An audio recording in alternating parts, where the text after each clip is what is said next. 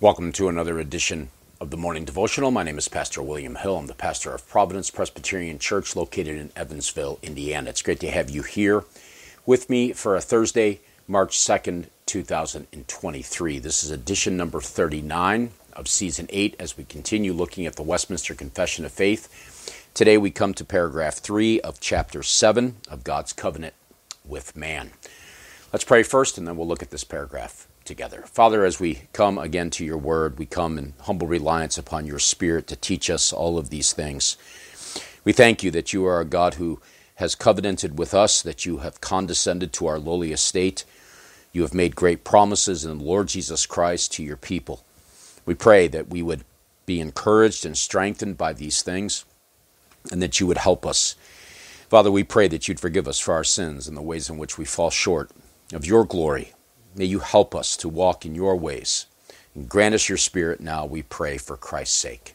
Amen. Well, we have been considering the matters related to the covenant, that is to say, the way in which God has condescended, has demonstrated his condescension to our lowly estate, to our place in this world as fallen sinners.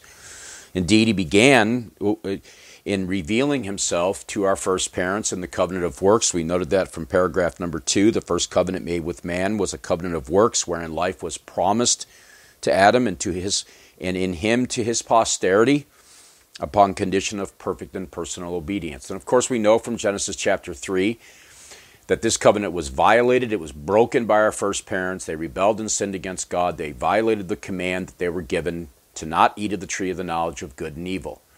But in Genesis 3:15, God graciously, once again, condescends to the lowly estate of sinners, now as sinners, of course.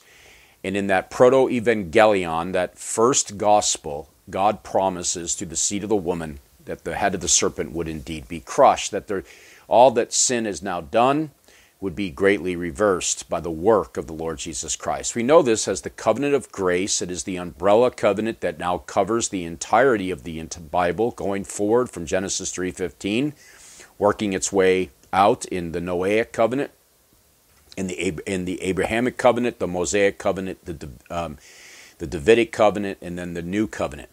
Each one of these further express or unpack and unfold God's work of redemption throughout history as he continues to reveal more of himself and his labors and work in Christ to redeem and save a people. And so we read of that in paragraph 3.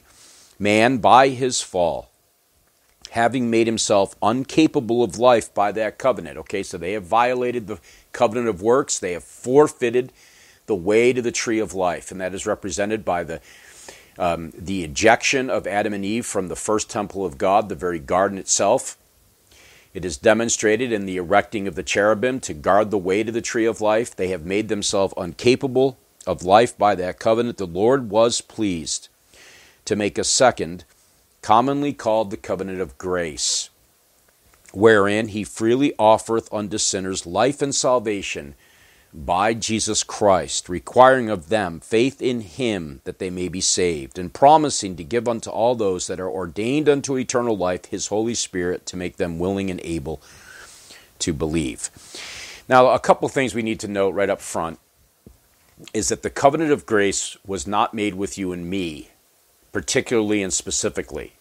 It was indeed made with the second Adam, that is the Lord Jesus Christ himself. And he then, by virtue of his work in keeping the mandates of the covenant of works, then secures redemption for us as we by faith placed our trust in him. And so it's very important that we realize that immediately. The other thing we need to note is that these categories can sometimes be a little bit confusing. So the covenant of works makes it sound like Adam and Eve would earn God's favor. They would merit something in their behavior. And then the covenant of grace, of course, has nothing to do with it, is the very opposite of that. Well, we got to be careful about how that is expressed. But what is most important when it comes to the covenant of grace is that it's rooted in the Lord Jesus Christ. That is to whom the covenant was made. That in him a seed would come to him, purchased by him in that work of redemption. And so man is incapable of this act, God was then therefore pleased to make a second, commonly called the covenant of grace. And so Galatians 3:21, is the law then against the promises of God? God forbid. For if there had been a law given which could have given life, verily righteousness should have been by the law. And we know that that is impossible now. We are sinners. We cannot satisfy God's justice. We cannot satisfy his righteous demands. We have been plunged into misery. We sin daily in thought, word, and deed. Romans 3:20 and 21, therefore by the deeds of the law there shall no flesh be justified in his sight, for by the law is the knowledge of sin. But now the righteousness of God without the law is manifested, being witnessed by the law and the prophets.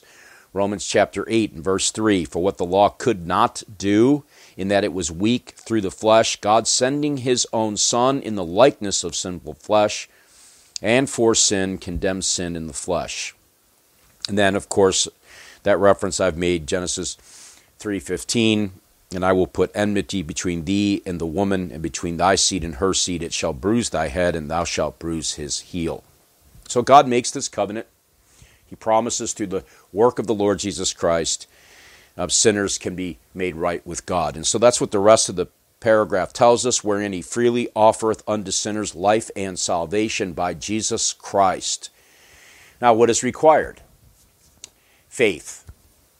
That of not of yourself, it is indeed the gift of God. In other words, the instrument of our justification, we're going to see this in chapter 11 more fully, but the instrument of our justification is indeed faith and faith alone, that they may be saved.